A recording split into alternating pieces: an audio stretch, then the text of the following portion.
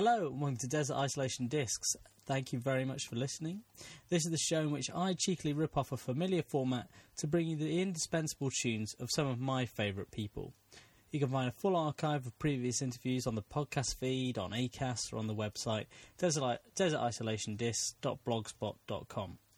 If you have suggestions for great guests or are interested in appearing yourself, drop me a line on Twitter. I'm at AlexShadowplay. My guest today takes the podcast to new highbrow heights, and the show itself was recorded amongst his hordes of books in his office at Birbeck, which is part of the University of London, where he teaches creative writing. Toby Litt was first published in 1996 and has spent numerous novels, short stories and essays since, discussing matters of life, death and most importantly music. I love his books and I can't wait for you to listen to this one. He once said, "To write competently is to do a few magic tricks for friends and family. To write well is to run away and join the circus." So let's have a listen to this literary trapeze artist.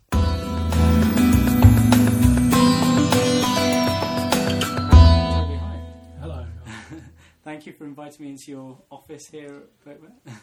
You're more than welcome. Many have passed through. Now, I realise that this isn't a very fair task of me to ask of you, actually, because reading your blog, I remember back in the summer, you said that you enjoy listening to music, particularly at other people's homes, and that really lifts it for you. Now, I'm casting you out into the desert and saying you're only allowed a few of them. How did you approach this task? Well, the things that I've chosen are the life support recordings, probably, that they have a function, but when we get to each of them, there'll be a reason. But I found it quite easy in the sense that I wasn't trying to convince anyone. I wasn't saying these are the best, or I wasn't trying to pick a list that was in any way to do with communicating. It was just, okay, if I think back to what I've played the most on my iPod, what do I turn to the most? Then it's pretty simple, though. I've put in a couple of oddities. And one of the reasons I love your writing is that you are quite obviously passionate about music. What part does music play in your life now? When do you listen to music? Well, all the time, really. There's a bit of a battle in our kitchen between Radio 3 and Radio 4, and I'm the Radio 3 person. That's what I would put on first thing in the morning. And I sometimes have nothing playing when I'm writing, but most of the time I have something, either just to cover over things that are likely to be distracting in the background. So I used to listen to a lot of what got called glitch, but sort of non-rhythmical electronica, so I knew that there would occasionally be bumps and clashes and things, but that they weren't obtrusive because I was expecting silence. I'm not expecting silence. So I have a lot of work music and I have playlists and I use Deezer. So tell us about your opening track. Well, Penny Lane, Strawberry Fields, The Beatles, which I have on vinyl, which I'm pretty sure my dad would have bought when it came out. So it's the family copy, and I got the family vinyl. Essentially, it's something that I heard in my childhood. It's about childhood, and now when I hear it, I'm hearing it years later. And what's odd is that it wasn't brand new, but it was pretty new when I would have first heard it. Let's assume it was in the house and I was a toddler or something. I was born in 1968, so it was a year or two old. And when I first played it myself on a record player, I would have been about 10 maybe. And now it's so much further in the past. And then you've got the other side. You flip the thing and the world turns upside down. And you've got Paul McCartney's much more sort of public and chirpy view of things. And to me, it's a beautiful sort of infinite loop that I could sit there and turn from one to the other. Yeah. And I used to argue with myself which is better? You know, Lennon McCartney.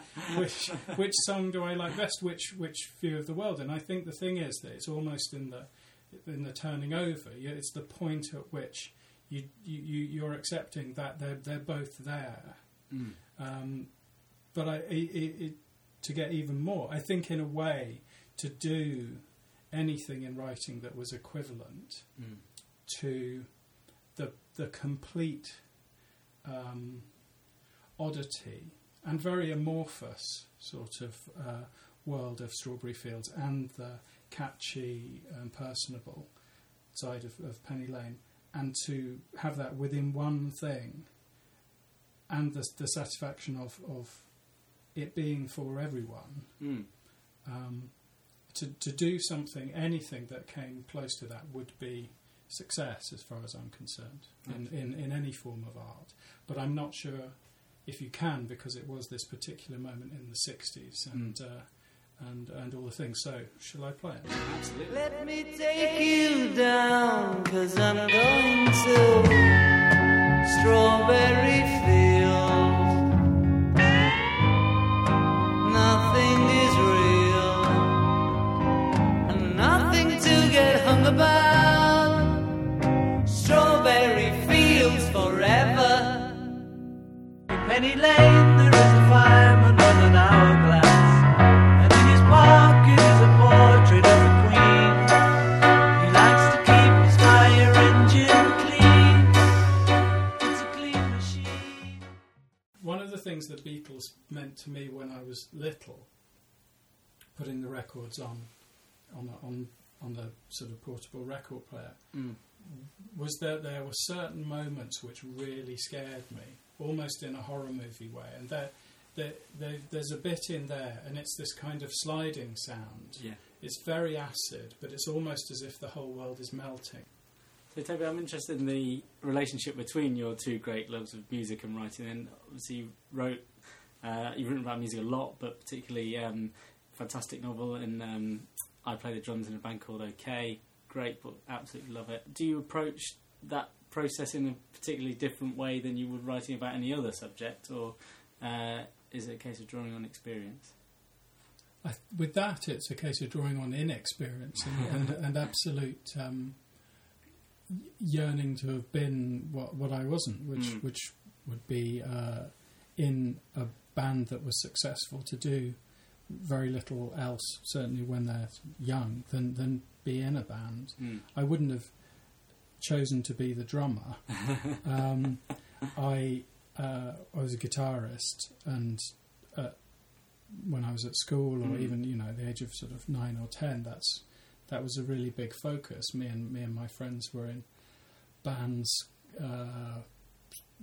One was called Senator, the Psychic Arabs. One was called the Unhip.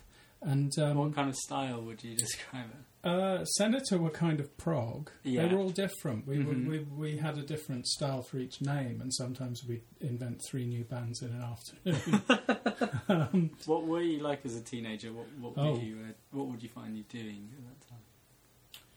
Well, in my room, I went from state school to private school at the age of 11, and so I'd been just one of the kids at state school, and I don't think that class or the kind of house my parents lived in or that kind of stuff had much effect. And I'm not saying that come me being 13 or 14 it wouldn't have come into play, but there was a very definite division in my life between primary and middle school and secondary school. And where I lived, which was Ampthill in Bedfordshire, if you went to private school, you were posh. Right. It meant that immediately. So I went from being just someone in the class who no one had paid much attention to being posh immediately. But it also meant that I couldn't really be out. Now, obviously, if I was 11 or 12, I wasn't going to be in the pub. But really, it wasn't a good idea just to be out. And the older you got, the more extreme that became. I did go to a school disco, a Scout Hut disco, once with some friends from my school. We were about 15, 16, and we were into New Romantics. And we dressed up a lot. We had eyeliner on, we had makeup, drawn coat hangers on our face and things, and pixie boots, and I had hair, and we were a big hit with the Ampthill girls. They'd seen nothing like this, and they quite liked the kind of gender bending thing. And I was there with my very good friend Adam and a couple of other boys from the same public school, but we were in the wrong territory. And someone who was still friendly with me came up during the disco and said, I think you should leave, really. So we did. He walked to the door, and behind him, Adam and I sort of shadowed him, and then we fled, not able to get words to the other guys. One of them came in the next day to school and said, you left, didn't you? I said, yeah, we got the word. He said, well, someone hit me with a baseball bat. Oh, my God. For dressing up in a new romantic way. So at that time, I was avoiding the people with baseball bats, and that meant that I had a lot of time in my room to do lots of things. So I was drawing things. I made a hat once. I did sewing. I was listening to a massive amount of music, and when I got my first proper stereo, the first thing I played on it was this. Fantastic. Very smooth. A lot smoother than I was at 15.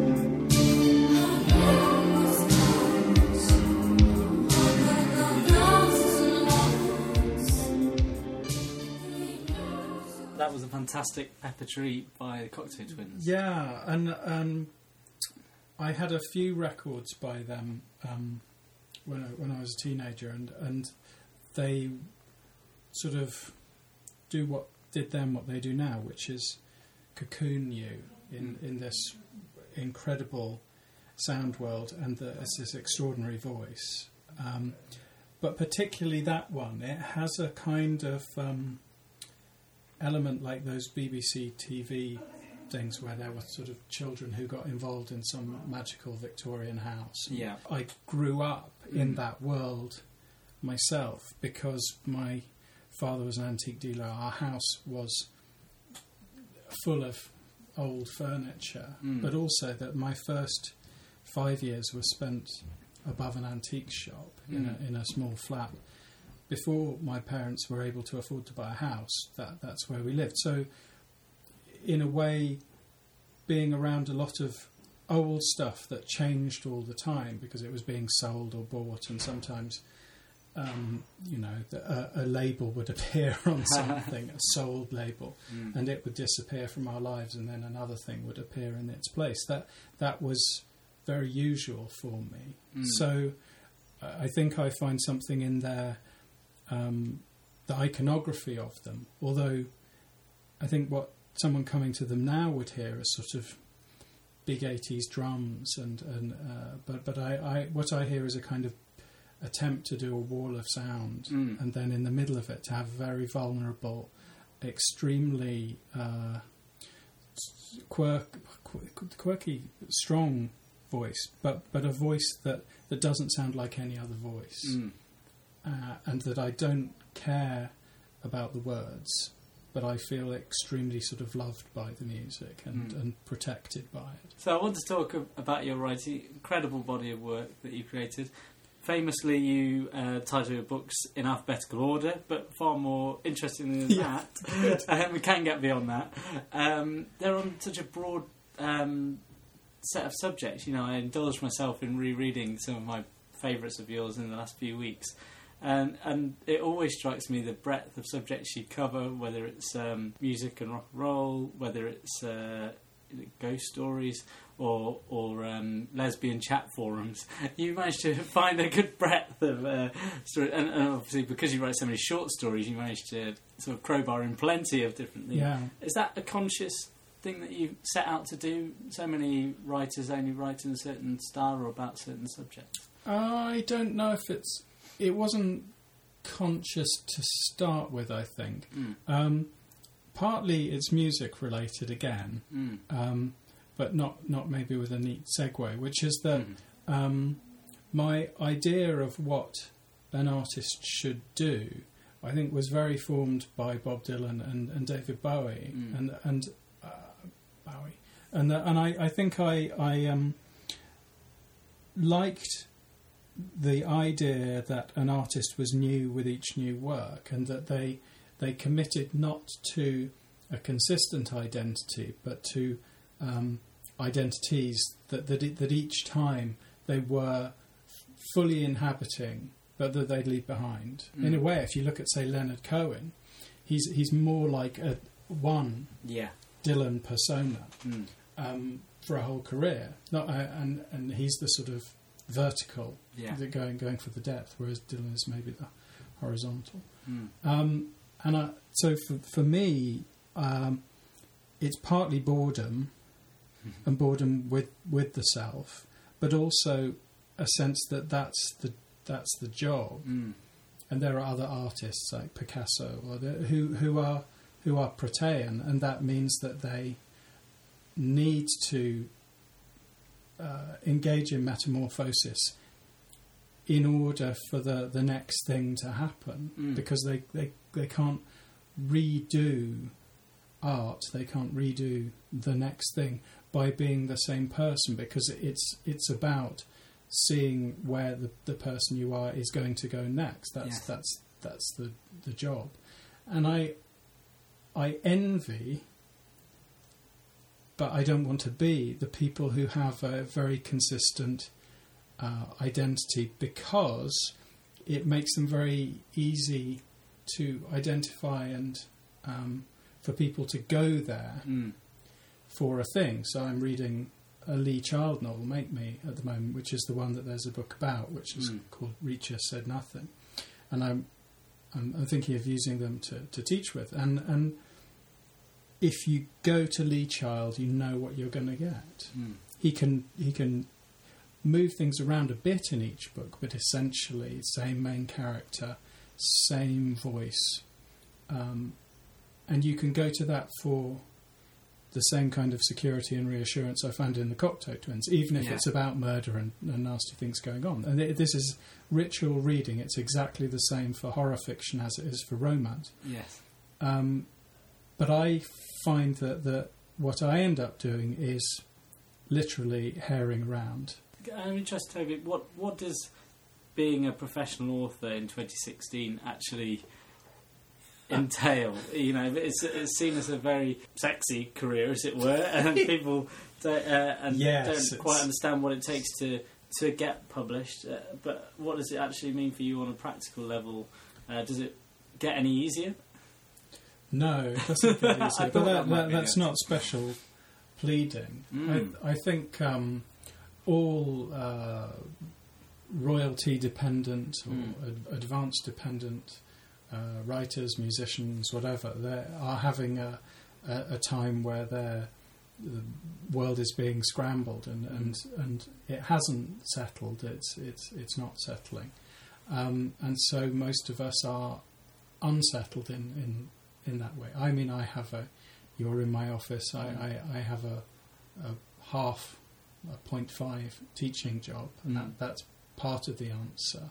Part of the answer is that I teach and I talk about being a writer, and I do this and that, which are not prose fiction, so it's not a short story or it's not a novel. So I did a comic called Dead Boy Detectives for 12 months. I did a graphic novel which was completing something Neil Gaiman started a long time ago, which came out as Children's Crusade, which is very interesting, fitting bits in. And I've also written song lyrics and a libretto for a full-length opera. Now that there are people who probably hear that and just think wanker or show off, or but I think most writers now can't just be in a groove of producing one thing. Yeah. My life would have been easier if I'd rewritten the same book. I think of Stevie Nicks. Stevie Nicks on her solo albums used to do a sort of country-ish song, and I always felt Stevie was hedging her bets. And that if the whole kind of touring again with Fleetwood Mac thing fell through, that she would just go full-on country. Yeah. So what's your next track that you've got for us, Toby? This one's Nick Drake, Time Has Told Me. Time has told me you're a rare find, trouble cure for a troubled mind. Time has told me not to ask for more, for someday our ocean will find its shore. That was fantastic to enjoy listening to Nick Drake's Time Has Told Me whilst having a natter about him in the office, Toby. What do you love about that song? For me, it's about falling in love with someone, and also staying with someone with sort of separate things. But there was someone I did once meet, and I thought about them through that song, and I think. Did you get your heart broken too? Did, yes. Didn't. It was just falling in love without any special measures. He seems to be singing privately, and because he was, although he was clearly working with John Cale and people like that, but he was not unknown, but he's a discovery. And even now, even if someone heard him through seeing a Volkswagen ad on YouTube, they're still feeling, all right, he is speaking about things I understand, and he's. I think the more remarkable thing about him is that how English it is, how restrained it is, but he's almost the most blues artist I can think of in the way of the Robert Johnsons or things. Yeah. Being unapologetic about being English, a bit posh, very restrained, very pastoral. Although I think one of the albums is kind of city London album, but to me it's trained music. I'm a guitarist.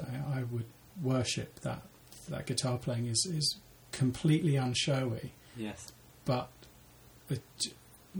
completely unbelievable as a technical feat.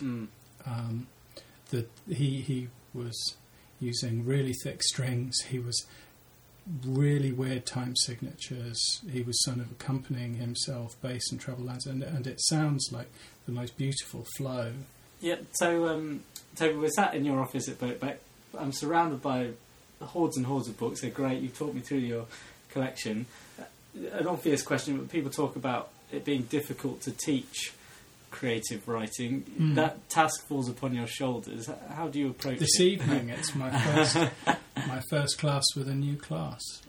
How do I approach it? I think that there are things that are very basic about writing that you can teach to a class which contains someone who wants to write a historical novel set in the Elizabethan period, someone who wants to write a crime novel that gets to #1 in W. Smith, someone who wants to write something where you could call it experimental or avant-garde, someone who wants to write something non-fictional and very confessional about themselves. There are basic technical things, to call them technical, but people immediately think, well, it's writing. What do you mean? It's not like taking apart a car. But there are elements of it that are taking apart a car, like, for example, point of view.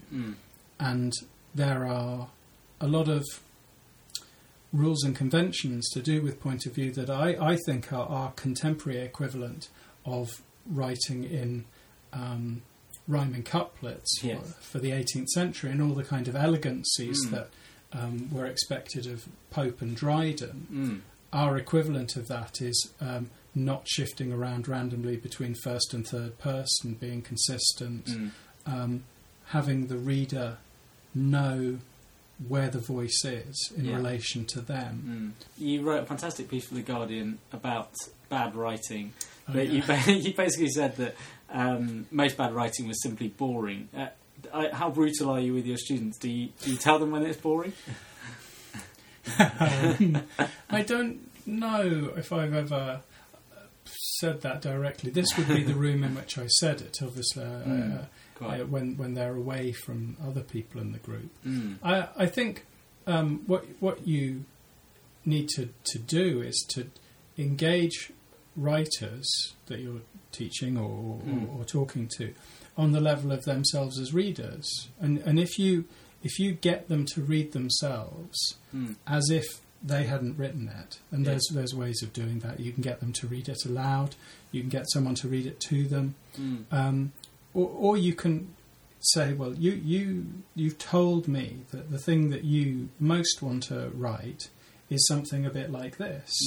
Well, let's take the first 3 pages of that, and let's take the first 3 pages, equivalent number of words of what you've done, and let's just see what's going on. And in almost all cases, the published thing, the thing that is the desired kind of writing, has more going on. But I honestly think that I was terrible, boring, unworthy of anyone's attention person when I started writing, and that's why I wanted to write. I wanted to exist in words in a way that was more interesting than the way I existed in the world. And I worked at it as hard as I could, and I may have succeeded, I may have not. So what's your next piece of music? My next one is In Time by Sly and the Family Stone, because I need some fun. There's a Mickey in the tasting of disaster, and time, in time, you get faster. Every bit is a waste, as if it has to procrastinating. Such a movement in the brain of the doer, and time, feel a little newer. I switched from gold to pep, and I'm a connoisseur. By time.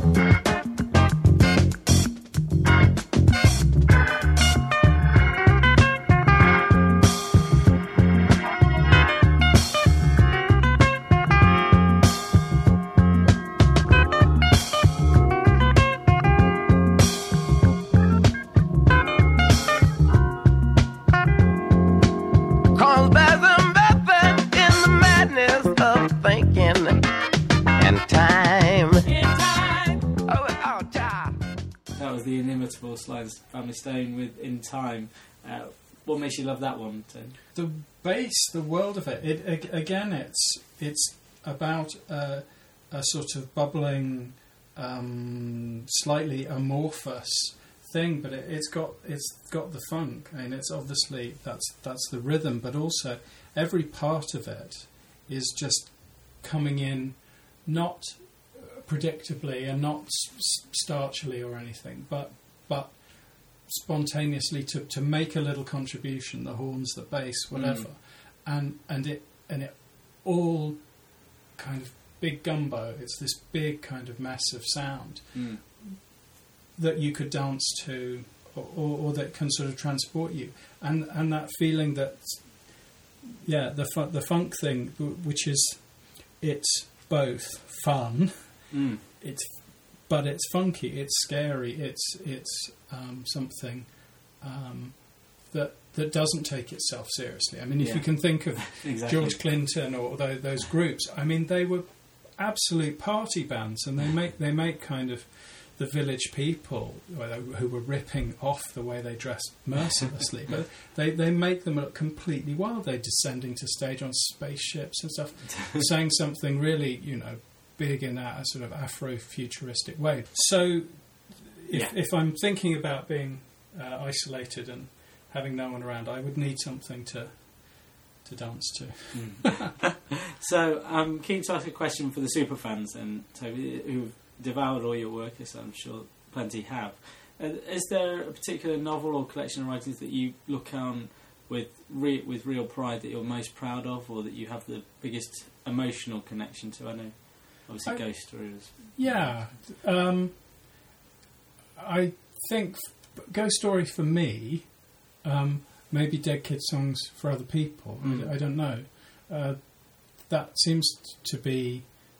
Dead Kid Song seems to be the one where people response is, it reminds me of growing up, and they have a very big connection with it in a way that sometimes I find surprising, in that it will be a woman and they say, it reminds me of me and my friends who were girls, and I wrote that book as a very male book where the mother in the families are deliberately excluded, almost in the Tom and Jerry way, where you only see the ankles and you never see the face. It seemed to me it was about being a boy. While I was writing it in the UEA library, I went up to finish it on the campus at UEA because I'd done the creative writing course there, and I knew that there were these rooms. I'd had one of these rooms you could stay in for a bit. In the library, I came across a book about the boy book as a subgenre. Oh, right, I didn't even know this thing existed. That's what I was trying to do. And I think I put in, but also perverted, a whole lot of stuff about my growing up. Yeah. Ghost Story has the hair in it, which is a sort of story, but also autobiographical, and that's one of the things that I think comes closest to doing what, when I talk about writing in say Mutants, is more obviously doing the thing I'm describing, whereas I think some of the stories in Lifelike or I Play the Drums, they're fairly conventionally narrated. They're not experimental in form. They're more realist and I think there's those, and then there's a few stories.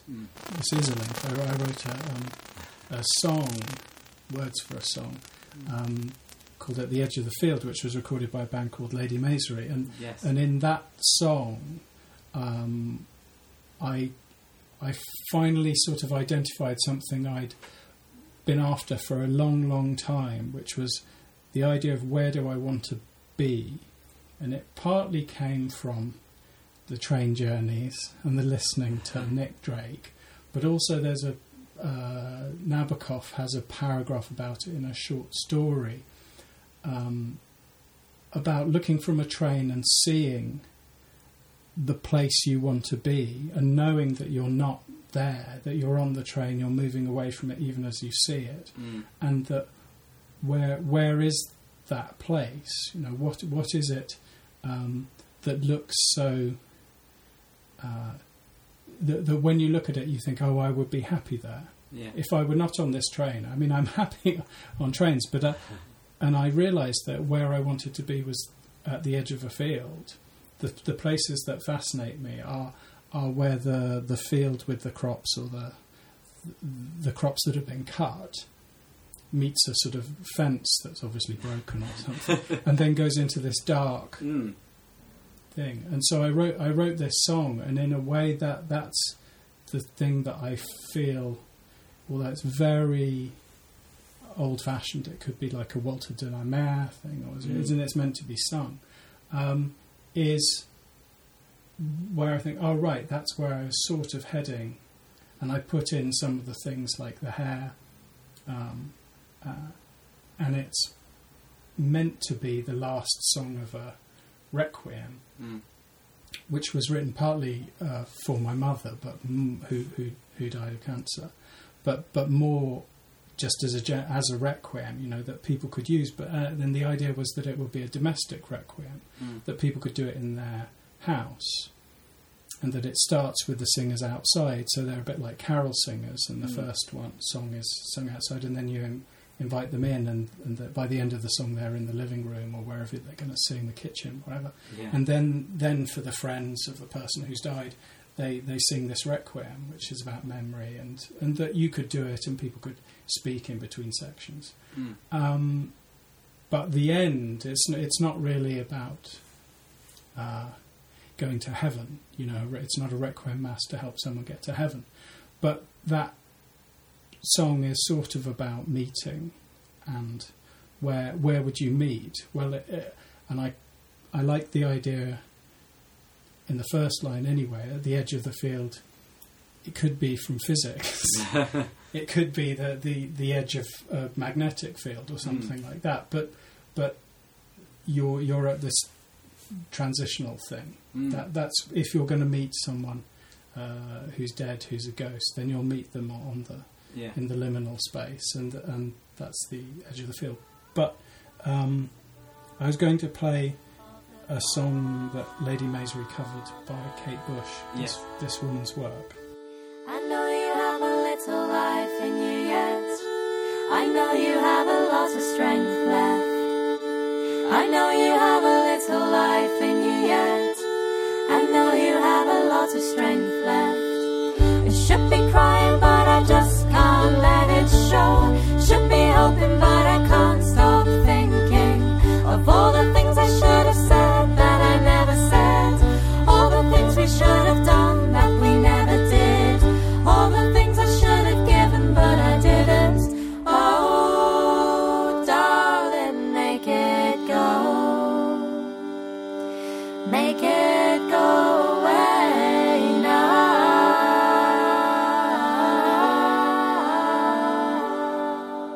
Yep, that was beautiful. So, Toby, we're coming towards the end here, but I want to talk about what you're working on now. I think you're up to P, aren't you, in your alphabetical... yes, although, you're very clued in. O should be another collection of stories, vowels being short stories. P could be a number of things, but I'm working on, at the moment, a non-fiction, non-alphabetical book, which is about my great-great-great-grandfather, who was a champion wrestler, Cumbrian wrestler. So that's Wrestliana, and Gally Beggar will do that when I finished it. And your grandmother was quite a character as well, wasn't she? Yes, she got quite a dynasty.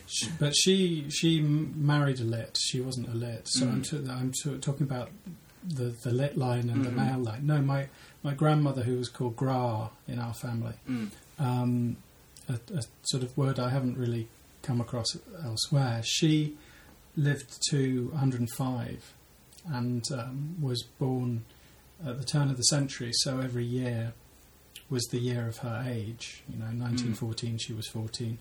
And she had a very good memory, and I did interview her about the beginning of the First World War, because she was in the area, as they say. She heard the opening salvos. She saw the first or she heard anyway, the first air war that ever took place. She was in a nunnery, being educated by Belgian nuns, and she sort of wrote something about it in her diary. And when she came back to England, her father went out, sort of got a train carriage to bring back all these convent girls. Was on one of the last civilian trains out of the country, because the Germans essentially were invading, and was at a hotel in London, and a reporter came and said, "Can we speak to your daughter about the start of the war in Europe?" And he said, "No, she's too tired, but here's her diary." And it was published. Yeah. It was published both in the Blackpool newspaper and I think the New York Post as a early report on the war in Europe, that obviously no one had any idea what it meant. Yes. But it was all very new, particularly the idea that someone had dropped from the sky they'd been shot down or something, and, Yes. And that they were being treated by the nuns, both Germans and Belgians, and so she gives a very clear eyewitness account of that. And then, in a way, that was her life's most exciting point. Yeah. And she married my grandfather, and at a very early age. She also had a vulgar cruise through Leninist Russia, but sadly I didn't really get her on record. I think she took the odd walk in the Russian countryside, but she was there very shortly after the revolution, travelling down to Constantinople, I think. So she had this sort of amazing life up until... Well, it's not that her life wasn't amazing, but she lived incredibly quietly for the rest of her life, basically in the same house for over 80 years. Yes. Yeah. Well, she was my Victorian. I knew a Victorian. And so back to the podcast then. Yeah. So I've been very cruel, obviously cast you into the desert. But I am generous. I'll give you the complete Red Dwarf box set. The Tiger Who Came to Tea, that I'm sure will stimulate your literary mind. Can I swap it? Do you want any other luxuries?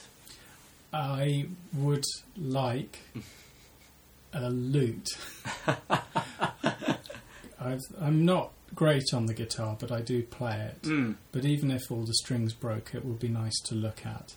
And I think it's got to be a useless thing.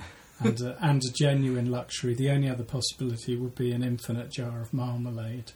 But something that seems to be a luxury, even if you looked at it from a distance, rather than I could use this to hit something with. That would be it. Great choice. And you've got a fantastic piece of music to finish off the podcast with, haven't you? I just want to say thank you so much for doing it. It's been fascinating to listen to you. And what's your last choice? No, thank you for letting me talk about what used to be my specialist subject. I came across this next not artist, this singer and composer who's called Gomitas, in a record shop in Yerevan in Armenia. I was there for the British Council. I was doing something completely unconnected to music, but I did what I like to do, which is go and ask what the oldest recordings they have in wherever I am. And this was one of the things they played. After they played me some things from sort of the 1980s, this voice came through, and I ended up making a radio programme about him. In very, very sketchy terms, he had a life that was incredibly tragic and comatose. He was a priest. He wrote down folk songs of Armenians in the same way that Bartok did, and he transcribed them, and they're an eerie place in between East and West. And all of that would be entirely irrelevant if I didn't think that for the recorded sound and the voice and the intensity of it, this is the most powerful but bluesy, soulful thing that I've ever heard. And in Journey into Space, I called my spaceship that was going off into nowhere the Armenia, and that was for a reason. And when I was writing it, I was listening to Comitas to give myself the feeling of going off into big nothing. I could think of no better place to finish.